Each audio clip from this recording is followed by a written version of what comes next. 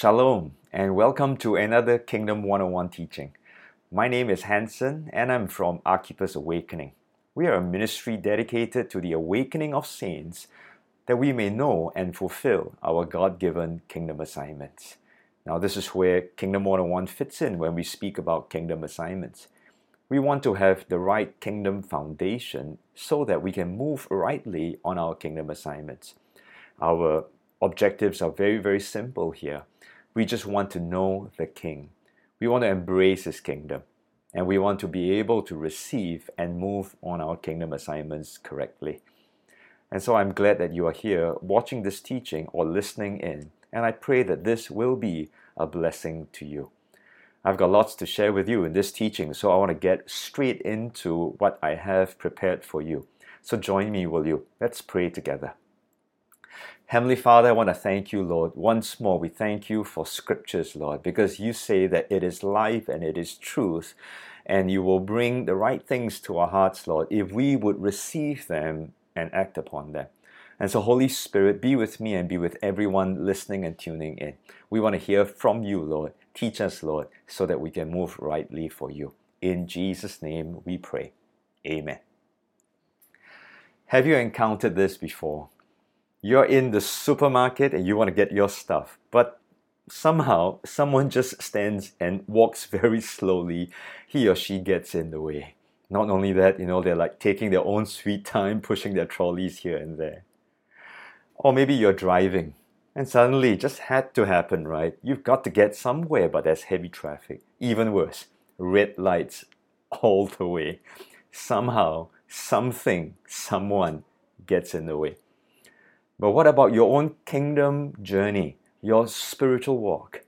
Do you find something or someone getting in the way most of the time?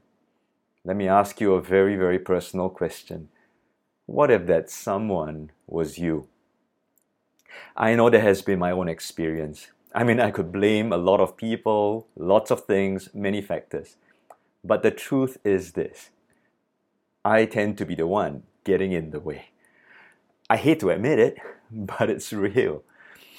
Those who know me, I used to work in the advertising and marketing industry. Somehow the messages were always tailored to the individual, the I, the consumer. We would tender to this person's feeling, ego, what have you. Because we want to get the message through, we want to focus on this person, the I. Stepping into the ministry, it didn't take long for me to discover that the same thing happened in the church. We end up pandering also to this I. And if we are not careful, this I can get in the way of so many things, of so many kingdom agenda stuff that God has for us. Charles Colson, when he wrote this article many years ago, Welcome to Mac Church, this was his observation. He saw that the books selling in Christian bookstores are the touchy-feely ones that focus on self-esteem, self-fulfillment, and self-analysis, while devotionals and missionary biographies gather dust on the shelves. So do books encouraging self-sacrifice. Well, that's what we're going to explore in this teaching. I want to take you through the different things that will contribute to this I getting in the way. We are going to look at issues, the impact, the implications when the I gets in the way. Thankfully, Jesus gives us instructions. And that's the passage that we'll get into soon enough. In Matthew chapter 16, verses 21 to 27, Jesus gives instructions how to get this I out of the way. And if you're hanging with me, make sure you listen right to the end. Jesus also gives us an incentive. All right, let's jump in quickly. Let's talk about the issues about this I. This thing here, this problem, this challenge. What are the issues when I gets in the way? Well, number one, let's look at identity. Who am I? Identity, I know it's important, but so many of us struggle with this one I word. You see, when we don't know who we are, we tend to find our identity and our value in the goods that we purchase, the clothes that we wear, the car that we drive, the crowd that we mix with, the restaurants that we patronize. And listen to this, even the church that we attend. Now, this lure of self-worth, self-esteem, this destiny, purpose that, we want for ourselves, and our mixed upness in all that only shows how lost and how dysfunctional a generation and a people we are. More often than not, we need our egos stroked and pandered to. Motivational and encouraging messages are nice. I like the, overcomer, more than a conqueror type things. I am loved, I am blessed, I can be my best, I can achieve, I can do it, I can have it all. Can you detect the emphasis on the I? You see, it's all about this identity, right? If I'm only finding this identity in myself, then the I is very much alive. And you can put all the Christian tags on it. All we have is actually Christianized individualism. Now, don't get me wrong, okay? God loves the individual, but I believe He frowns on individualism. You see, every individual is unique. We are fearfully and wonderfully made. God knows each and every one of us by name. God calls individuals, right? Abraham, David, Samuel, Moses, Archippus. God loves the individual. But when you place that individual above God, we have a individualism, right? Because we only look at ourselves. Now, every individual only has meaning and purpose when that individual is aligned with God and His purpose. So first issue of the I, identity. If we don't sort that out, we get into a lot of mess. The second I issue is image. And it answers the question, or it asks the question, what do I represent? Now, look at the marketing industry, which I came from. It's all about corporate image, brand image, product image, and marketers spend dollars, millions of dollars to build up this image. And what are they really doing? They're trying to pander to that I, right? You're trying to connect with this image. They're trying to connect with you so that when you take on these products, you project a certain image. Do you know churches also try to project an image? Right? Some we say they're traditional, they're boring, or that's the image. Or we want to be loving and caring. Churches today tend to want to be trendy, hip, relevant. They want to be youthful and entertaining. Some churches look like they're very professional, sleek, business-like. This is how the way we operate. Or some would say we are multifaceted. We are catering to all shapes and sizes. Well, there's nothing really wrong with trying to be relevant to the congregation. The problem is when churches begin to think like marketers. And so we try to project the image that people like or they want. We unconsciously pander to the I so that the people can feel good about being in church A or church B. Notice it's still the I. This image that I want, and the churches adjust to make sure they try to get me. The third I issue is about importance, and it asks the question, now who really is the focus? The I here, I want to be the center of attention. Now, of course, we sing the song, Jesus be the center. But how can He be the center if I am the center of the attention, right, or the attraction? Church programs are catered for me. Activities must look for what I would like to do. Ministries, will have to take note of this I down here. Even today, when we are in this pandemic, everybody is so comfortable at home watching online. Do you know in some churches they are struggling right now because when they open up on-site services, the congregation, they're not wanting to go back because it's not convenient. Why? Because I am the focus. You see that? What is important? Who is important? I am important. You better not lose me as a congregation. Otherwise, you will lose tithing and you will lose my presence. I have my rights. Look at the importance down here. What kind of services or attention do you expect to get in a restaurant? Why? After all, you're paying the bill, right? You're paying the salaries of the people who are serving you. Question is, do we expect the same treatment in the church? Do you expect the same of God? How dare you put me on hold, God? How come you're not answering me? How dare you inconvenience me, oh Lord?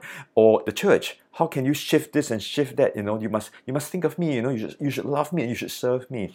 Bless me. Otherwise, I'll give up on this whole thing. The funny thing is that we speak like that, we think like that, but the truth is, bondservants of Jesus Christ, we have no rights.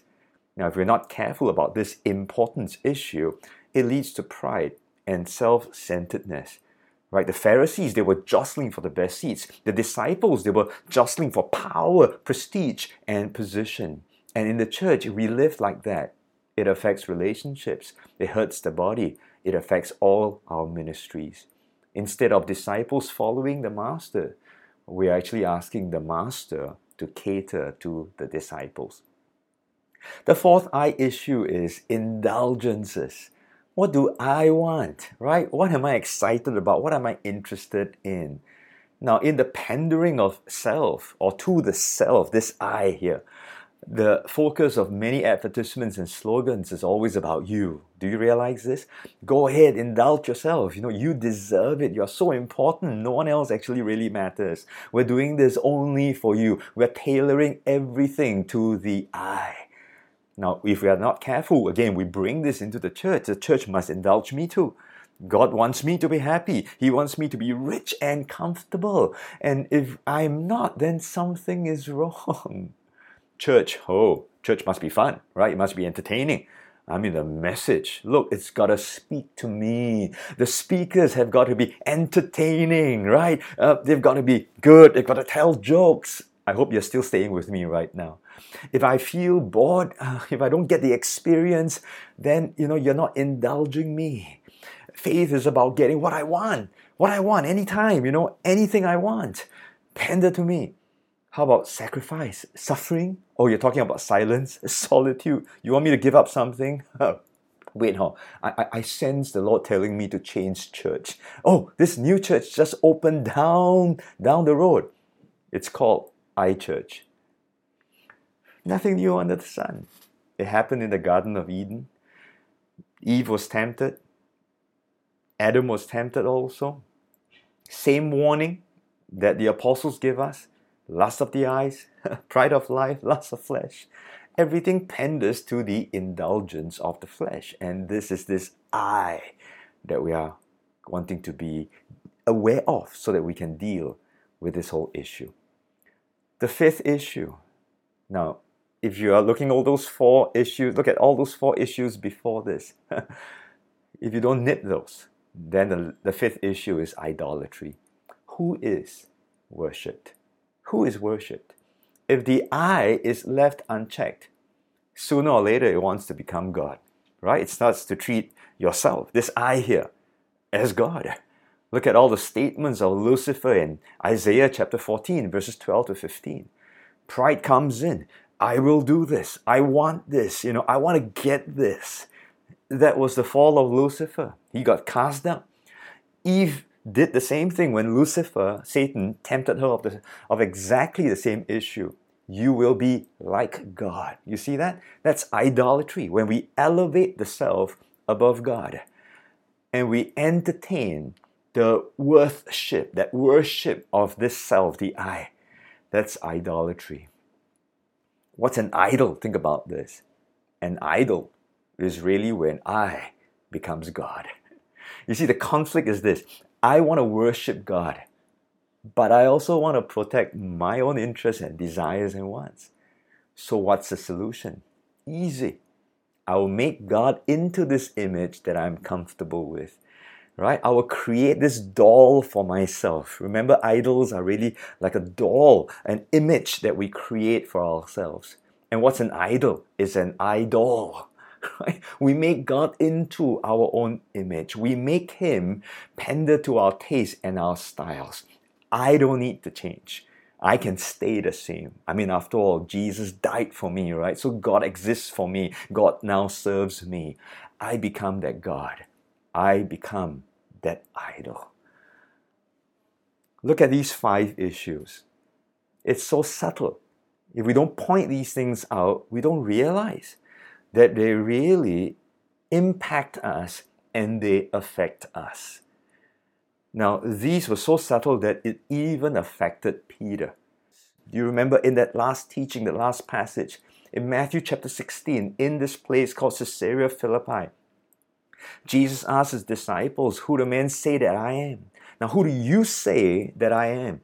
And Peter answered the right question with that right revelation. He said, "You are the Christ, the Son of the living God." Wow. And Jesus said, "Blessed are you, Simon Peter." Cool, man, you got the right answer, and not just that, even the right revelation. I believe that after Peter was praised by Jesus, his I quotient, his IQ, must have shot up sky high.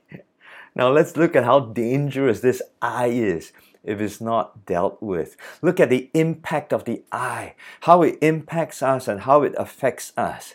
And we're going to learn from our passage in Matthew chapter 16, verses 21 to 27, learning from Peter when that I got in the way. The first is this, verse 21. From that time, Jesus began to show to his disciples that he must go to Jerusalem and suffer many things from the elders and the chief priests and scribes, and be killed and be raised the third day. Now Peter then took him aside and began to rebuke him. Can you imagine this? The disciple rebukes the master. He said this to Jesus, "Far be it from you, Lord, this shall not happen to you." Friends, if the I gets in the way, when the I is not dealt with, we will have our own ideas of success. Is it not true? Right? Today, especially, we hear so many teachings of how Christianity should be, how victorious we must be, that nothing untoward would happen to us.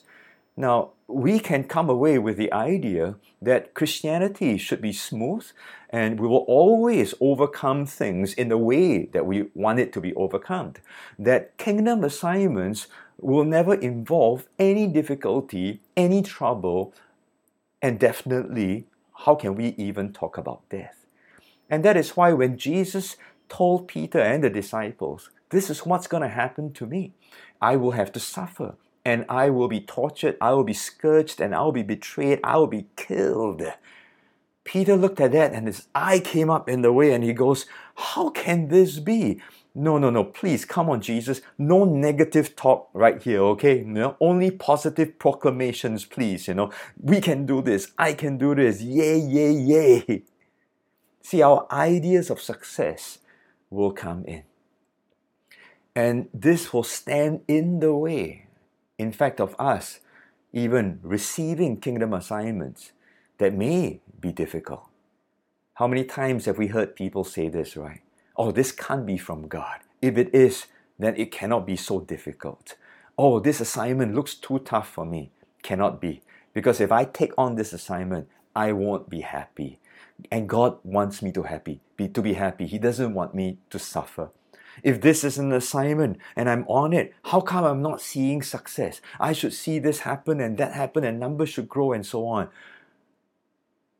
Is that really kingdom? Don't we remember that the ways of the kingdom are often upside down, and God can use different things to further and to advance the things of His kingdom. But when we only think about ourselves, then our ideas of success will be very warped. It will not be God's kingdom idea and version of what success really is. Now Jesus looks at Peter then and says this to him. He explains, "Look, you are saying all these things because you are not mindful of the things of God, but the things of man." Here, when the I gets in the way, we are blocked from the things of God because in the first place, the I likes the ways of the world, the things of man. And when we look at only the way the world operates, we will then be ignorant of the things of God because it sounds crazy to us. It sounds upside down. It's not really very attractive. But what are the ways of the world? Very simple. It panders to I, me, and myself. And so we have to ask each other here, provoke one another. Are we conformed to the things of the world? Or are we transformed by the renewing of the mind, that we will not remain ignorant of the things of God, that we can prove what is the acceptable, the good, and the perfect will of God? You see, if the I remains in the way, if it does not get removed and taken out of the way, we can know so many Christian things and yet be ignorant of the things of God. Now, this is very, very scary. Have we seen and heard people who speak Christian, but they don't understand how to live the kingdom? Now, don't point a finger first. Let's check ourselves. We know all the Christian answers, but when we speak of things of the kingdom, we run a mile away. How do we receive kingdom assignments? And that's why Jesus was telling Peter, look, you know who I am, but you are still learning about who you really are, and you've got to get this I out of the way. If not, it's going to block you. It's going to blind you. It's going to keep you from the things of the kingdom. Because ignorant people of the things of the kingdom will not be able to receive kingdom assignments. The I will keep getting in the way. We will keep pushing the assignments out because we only want those that would pander to the I, me, and myself. I will just serve in the way that is comfortable. The third issue is this. I call it the instincts of self-preservation. We must give Peter credit because he understood what it means to be a disciple. Jesus just said, look, this is what's going to happen to me. I'm going to be persecuted. I will suffer. They will send me in front of the officials and so on. Peter understood what that meant for him as a disciple. Whatever happens to the master, there is a very, very high chance the disciples will experience exactly the same thing. And can you see the instincts of self-preservation comes, right? I have to protect this I got to protect myself. No, Jesus, it cannot happen to you. It shouldn't happen to you. Please don't let it happen to you. Because if it does, then perchance, high chance, it might happen to me. He knew the words of Jesus. Jesus warned them over and over again. And once again, even in John chapter 15, verse 20, Jesus said this, remember the word I said to you, a servant is not greater than his master. If they persecuted me, they will also persecute you. Instincts of self-preservation. If the I is not taken out of the way, we will always want to protect ourselves, myself, my things, my convenience, my comfort. Christianity is okay as long as it suits me.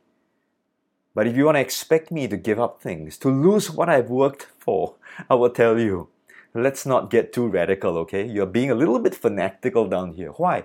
Because I want to keep what I want. I want to keep this status quo. I want to protect this I. Friends, the I needs to get out of the way. If not, this instinct to self-preserve, to protect me, I, myself, my needs, my wants, my comforts, that instinct is very, very strong. You see, when it comes to kingdom assignments, if it's going to cause us to give up anything and everything that is dear or comfortable to myself and in my life even, if the I is not taken out of the way, we want to self-preserve again. And we'll be quick to rationalize, justify, and even push things away from ourselves. And so the Lord used two very strong words upon Peter. He looked at this star disciple and he said, get behind me, Satan. You are an offense to me. Our misaligned ideas of success, our ignorance of the things of the kingdom, and our instincts of self-preservation, these would all become impediments to the purposes of the kingdom. They will block us. They will limit us. They form barriers to us. And these impediments are not just for our own assignment. these impediments can also block the assignments of others. Let's learn from our passage. These two words that Jesus used on Peter are extremely strong ones. First, he called Peter Satan. Now, many people would think that Peter's retort or rebuke would have been inspired demonically. Well, that is a possible suggestion. But the word Satan is not just a name for the devil. The word Satan is really just a title or a description. And it simply means an adversary or someone who opposes something. So imagine with me, if something stands in the way, then you are blocking, you're opposing. If I stand in your way, you have every right to call me someone who opposes you. You can call me Satan. And I believe that was what Jesus was saying to Peter. He said, excuse me, Peter, you are blocking me, right? You are confronting me like an adversary. Now, you're supposed to be my friend, but if you stand against me in this, if you oppose the ideas of the kingdom, then you are like a Satan. Get away, you are like an offense to me. You are offending me. It's not that Jesus didn't mean, oh, you hurt my feelings. No, the word offense comes from the Greek scandalon. And this just means a trigger of a trap. And the way that Peter was talking to Jesus was, no, Lord, don't even consider this. This cannot happen to you. Hey, please get out of this kind of negative thinking and proclamations. That was a trigger. That wasn't the trap itself, but that was a trigger. Meaning to say, if Jesus had bought into that kind of thinking, he would have triggered that trap. He would have sprung the trap that would cause him to be entrapped in this ideology and to miss his own kingdom assignments. You see, Peter's response would have done all these things not just for his own assignment, but for the assignment of someone else, the assignment of the King of Kings and a Lord of Lords. And that's why Jesus said it so plainly and so clearly to him. Excuse me, Peter, will you step aside? Will you get behind me? Don't stand in front of me because you are getting in the way. The I in you is getting in your way and is getting in my way. You've got to get it out of the way because you wanted to block yourself? Go ahead, but don't let it block me. And is it not true that so many times this I gets in the way of what the Lord wants us to do for Him?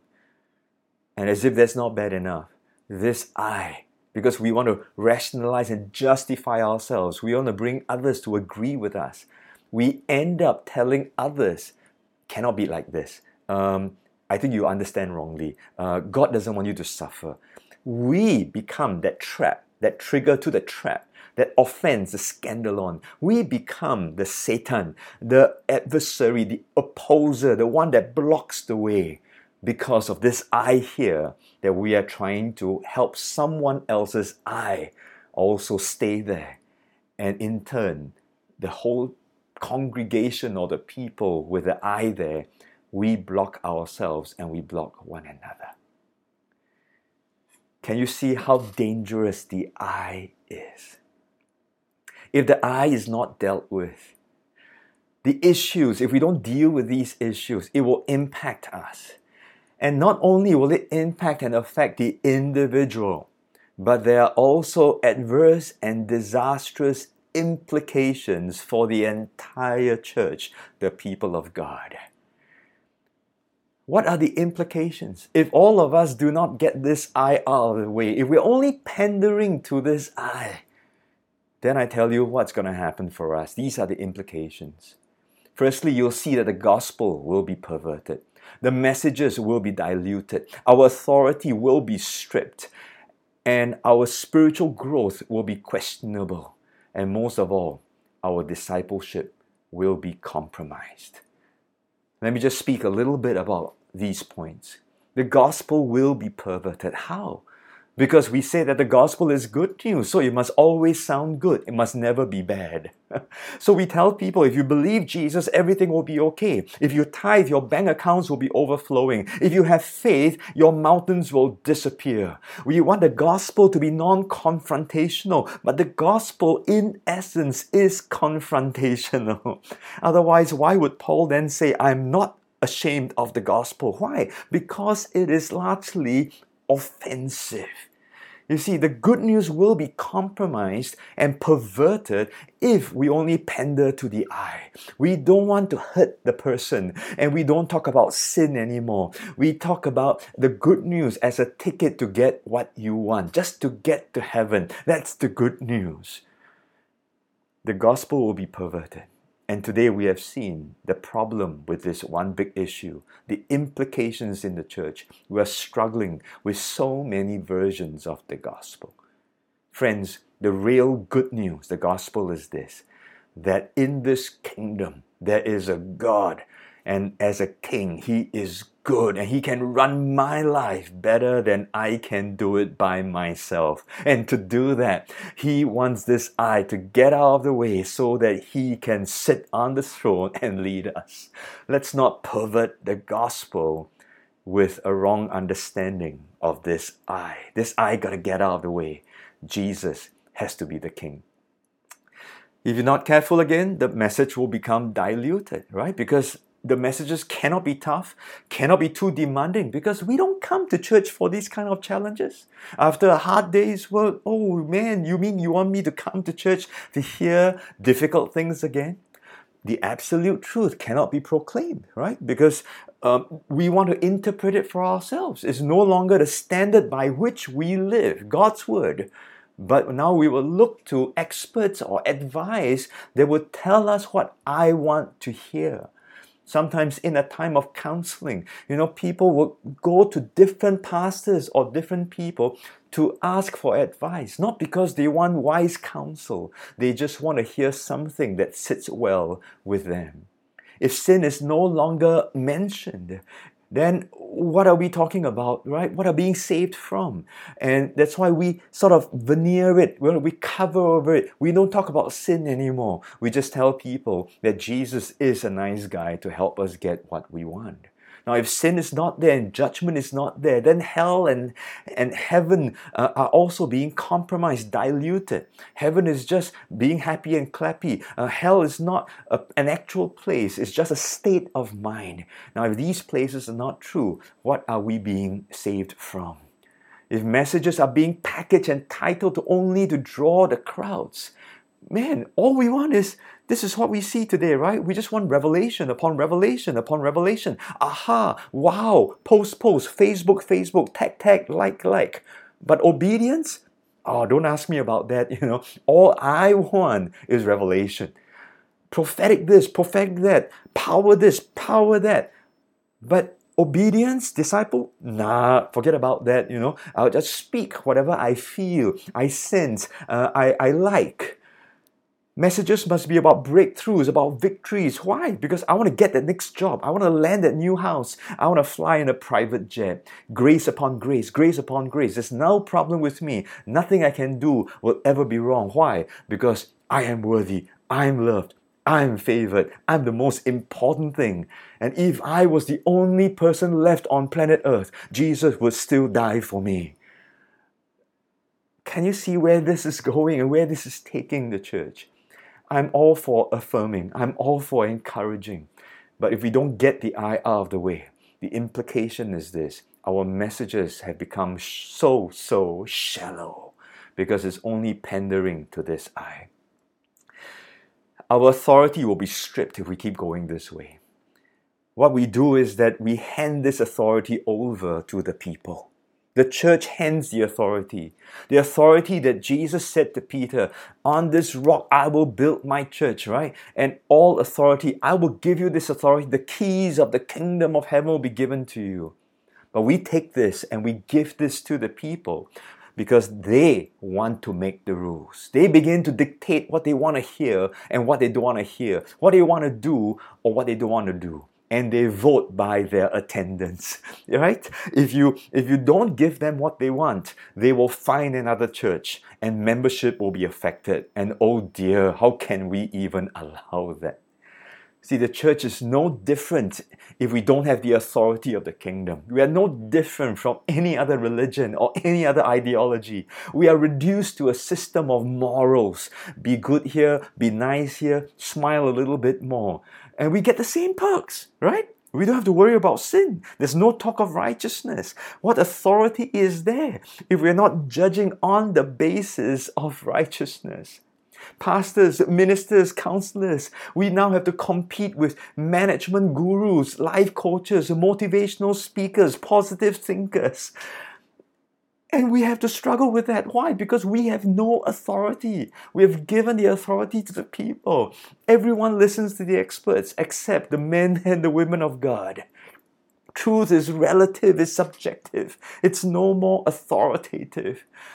I decide what I want. I decide what is good. I decide what is truth.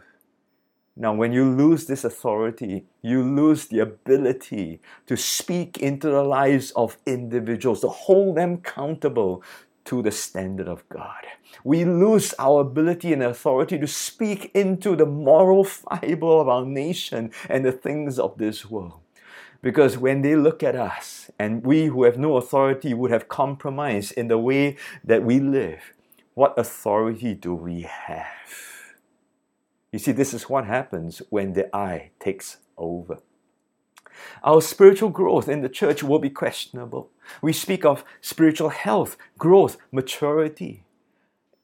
But the problem with the I is that if we're only meeting the needs and the desires of the I, then what we're looking at is that we're trying to protect these people. We want to keep them there because we don't want to lose the numbers. And so the more people we have, we think the better we are. But this is deceptive. We've seen big churches, big numbers. But does that mean it's healthy? Does it mean that they are growing? Does it mean that the people there are matured? When the church becomes just a service provider vying for the attention and the time and the resource, we are just wanting the numbers there. We will do everything to cater to the consumer Christian just to keep the number. But you know that numbers do not necessarily mean healthy church or a matured church. And we've gone around, you've been around, you understand. There's so many Christians, but there are so few who would mature in Christ, who are all ready to say, I'm ready to move for the King. I'm ready to move on my kingdom assignment. If you don't give to these people their whims and their fancies, they get upset, they whine, they fuss, they throw a tantrum, they leave church, they go somewhere else. And we can't have that because we want the membership. See the implications of the church. We have the numbers, but do we have the health and the maturity? And finally, a big implication where this passage really addresses pointedly, discipleship will be compromised. It's not a command of Jesus Christ. So we just choose. We like this, we do. We don't like this, we don't do. And hey, I'm attending service, I'm going cell group. To be a disciple, no need.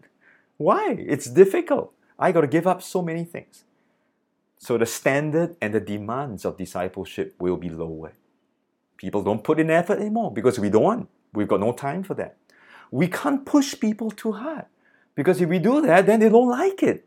They might just leave again. And here's the sad truth. I've spoken with ministers, I've spoken with many experienced pastors, and sometimes I hear this one line. They say, I've tried discipleship. It didn't work. So don't expect too much. Let's just go with the flow. Look at the implications for the church, friends. It's serious. If the I doesn't get out of the way, how do we become disciples, real disciples? Because a disciple must be held accountable, but the I answers only to himself or herself. We refuse to be accountable. The I will always just say this, it's between God and me. But it doesn't work that way. Jesus tells us what discipleship is all about. And we come back to our passage in Matthew chapter 16. And in verse 24, I am thankful, Jesus then tells Peter and the disciples, now these are the instructions. If you want to follow me, you've got to get this I out of the way. In his words, this is what he said. If anyone desires to come after me, let him deny himself. Sounds familiar? Get the I out of the way. Take up the cross. Take up his cross and follow me. Now, these are instructions for people of the kingdom, my dear brothers and sisters. Deny the self. Deny the I. Get it out of the way. Now, I know you and I, we struggle, right? Because it's so natural for this I to surface. But if we don't take note of this, if we are not conscious about this, then we cannot address this correctly. We've got to know the issues, the impact, the implications, and come to a point and say, yes, Lord, I agree with you. This I has got to get out of the way, but you've got to help me. And Jesus says, now you take up your cross. Now, in the context of the first century understanding, to take up the cross means you got to be ready to die. Now, I can just imagine the disciples shaking in their pants when Jesus said that to them. I mean, excuse me, sir. Now, today we struggle with the same thing, but we have a truth. We have a promise that we've got to stand on. Jesus died for us on the cross first. That when we believe in Him, we died with Him. The I died in Christ, and a new I has been raised with Jesus Christ. It's no longer the old I who lives, but this new I has a new life in Jesus Christ. And so we must be ready to take up this cross, our own cross. We are prepared to die for Jesus. Why? Because I don't have to preserve myself anymore. I am already dead to the world. You can kill me physically, but I now live eternally. What a glorious promise we have. And that's why Jesus, when He gave this instruction, He doesn't give something that we cannot keep. He tells us something to do, but He enables us at the same time. And then He says, now follow me. Don't follow the I anymore. Follow I am. Don't follow the I. This I will keep shouting at you, but this old I is dead. It's no longer I who live. This new I lives in Christ. Follow the I am. That's what discipleship is all about. Get this I out of the way. And the promise is the I has died. The new I lives in Jesus Christ. Now follow the I am. See, when we understand this and stand and move in these promises of God, then the issues will be dealt with. My identity is no longer in myself. My identity is found in the King, and I am identified by who He is. My image is not important anymore because the image I want to project is that of the King and His kingdom. I don't represent myself. I am an ambassador of Jesus Christ. I represent the King and His kingdom. The importance is not about me. I'm not the focus. It's all about Jesus. I must decrease. He must increase. I point to Him. He gets all the glory. My indulgences, what consumes me? What do I want? I only want what Jesus wants. My only desire, what consumes me, is to do what only pleases my King, my God, and my Savior. And this will protect me from the idolatry because it's no longer this idol. I don't make God be what I want Him to be. I worship Him because He's the only God, the only King, the only Master that I will worship. His name is Jesus, and I will live for Him, and I will do anything for Jesus and His kingdom. When we are able to deal with the issues of the I, then the impact of the I, this old I, doesn't get and affect us anymore. In fact, this new I in Jesus Christ will become an impact of the kingdom. Think about this. Look at that. Previously, the old I was an impediment to kingdom assignments. Now, if I am able to get this out of the way, then it's no longer a blockage for me. My instincts of self-preservation will be dealt with. I'm now ready to die for the King and do anything for Him. I'm no longer ignorant of the things of God. I will be kingdom-minded. I will be transformed to do what He needs me to do. I will live with kingdom perspectives and move with kingdom paradigms. My ideas of success is no longer how big, how rich, how good, how great. My idea of success is kingdom defined, and kingdom success in God's eyes is faithfulness and obedience. And so the Lord invites the disciples and He says this, will you get the I out of the way? Will you be ready to die for me anytime? Just follow this I am. Because whoever desires to save his life will lose it. But whoever loses his life for my sake will find it. For what profit is it to a man if he gains the whole world and loses his own soul? Or what will a man give in exchange for his own soul? See, if I don't get the I out of the way, I can't understand these verses. I cannot accept the possibility of losing my life. I will always want to save it.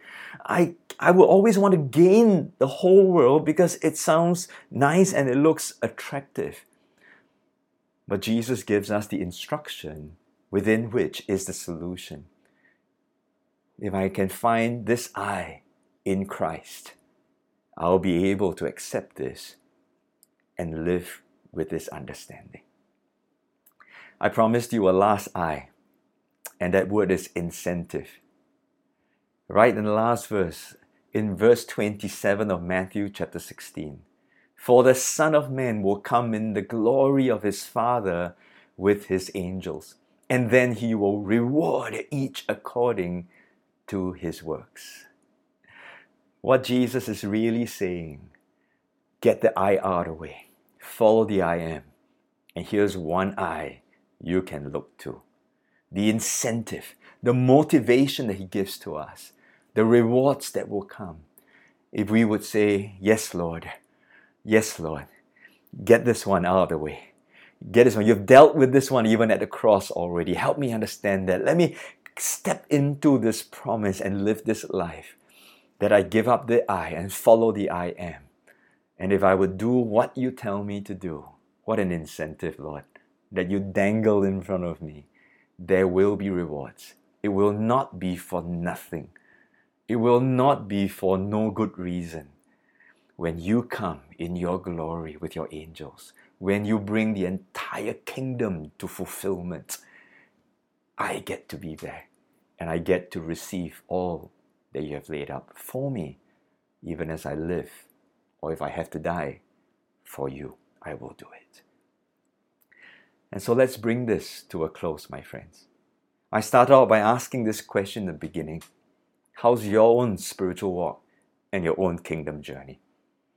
I know it's so much easier to blame the situation or blame other people that may cause you some hurt or some problem or a seeming barrier that is there. Can I ask you in this teaching to look in, at least for now? Let's start with the I. Let's start with the I, because from my own experience, I stumble often. This I keeps getting in the way. I've got to get this I out of the way. I know it's easier to look at others because it's easier to see the issues in others, but I invite you to take a cold, hard look in the mirror. Don't look at their issues. Don't look at their impact upon yourself. Why? Jesus warns us. It's easier to see the speck in others and yet miss the plank in our own eye.